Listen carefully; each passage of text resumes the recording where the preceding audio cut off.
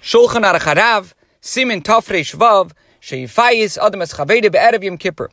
Uvoid Alatzifim, section 606, the requirement that people appease one another on Erev Yom Kippur. Halacha Aleph 1, Haveda Shebein Adam LaChavedoi, Ein Yom Kippurim Mechaper, Ad She'iratzes Chavedoi. Yom Kippur does not atone for sins between a man and his fellow until he has appeased that person. Now, any transgression between man and man is also a transgression between man and God, who has commanded us to respect the property and the feelings of our fellow Jew. The spiritual influences that are aroused on Yom Kippur that atone for all transgressions between man and God cannot atone for transgressions against one's fellow man until that person is appeased. Shenemar, how do we know this? Ki v'yom hazeh yichaper aleichem l'tareschem mikol chateseichem lifnei Hashem. Keloimer chateseichem shem lifnei Hashem levad Yom Kippurim mechaper abel masha bein adam lachavedei ein Yom Kippurim mechaper ad sheyifaisenu. This concept that Yom Kippur does not atone for sins between man and his fellow until one has appeased that person is derived as follows. It's written in Vayikra, Leviticus 16, because on this day he will atone for you to purify you from all your sins. Before God will you be purified. The implication is that Yom Kippur atones only for sins before God, whereas wrongs between man and man will not be atoned for by Yom Kippur unless one appeases the other person. For this reason, on the day before Yom Kippur, that's today, everyone should conscientiously appease every individual whom he has wronged, even if he merely angered someone verbally. Now, needless to say, if one wrongs another person financially, he must not only appease him for having wronged him, but must also restore the money owed. Continuing the halacha, even if a person merely angers someone verbally, he must go and appease him and request his forgiveness. Now, it is preferable that the offender ask for forgiveness personally, if he knows that an agent, a shliach, is more likely to succeed. So then he may send a shliach. When asking for forgiveness, he should specify the wrong he committed against his fellow. But if this would cause his fellow embarrassment, he should not specify the wrong. This concludes halacha aleph, halacha base 2.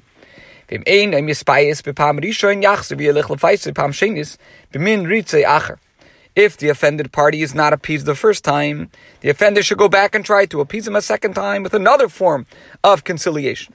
If he is still not appeased, he should go to him a third time to appease him with yet another form of conciliation. Each time he goes to him, even the first time, he should take 3 people with him and try to appease him in their presence. If the offended party is not appeased, even after the third attempt, one is under no further obligation to him. Nevertheless, one should state publicly, in other words, notify 10 people, that he went to appease that other person, but was refused, so that people at large will not suspect that he was not willing to humble himself before his fellow and ask his forgiveness. Now, when does it apply that a person is not, that if they're not appeased after the third time, then you have no more obligation? So in Halacha Gimel Alter Rebbe says, when does the above apply?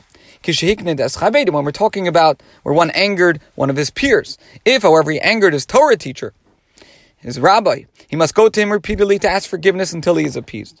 This applies not only to one's foremost teacher, that's called Rabbi Muvhak, the mentor from whom he derived most of his learning, but even to a teacher from whom he merely heard words of Torah.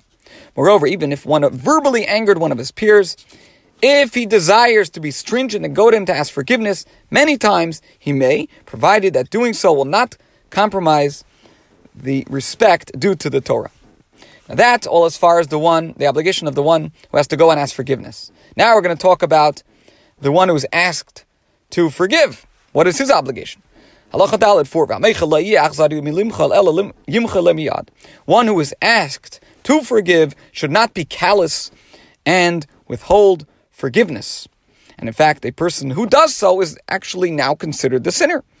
To illustrate this principle, the Rambam notes in the following law that because the Givonites did not forgive the family of King Shaul HaMelech, King Saul, they were ostracized.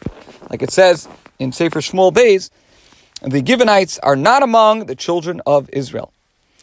So, one should not be callous and withhold forgiveness. On the contrary, he should forgive immediately unless his intent is for the benefit of the person asking forgiveness, to humble his brazen heart. Alternatively, one may withhold forgiveness if he fears that forgiving will cause harm to himself. In such a situation, he is not required to forgive because his own life takes precedence over the life of his fellow.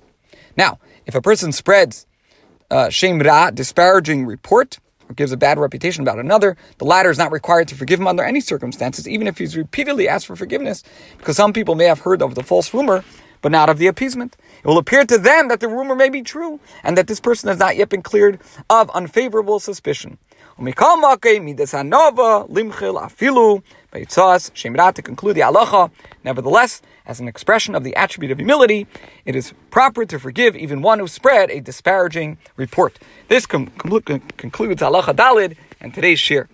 Gemar chasima toiva.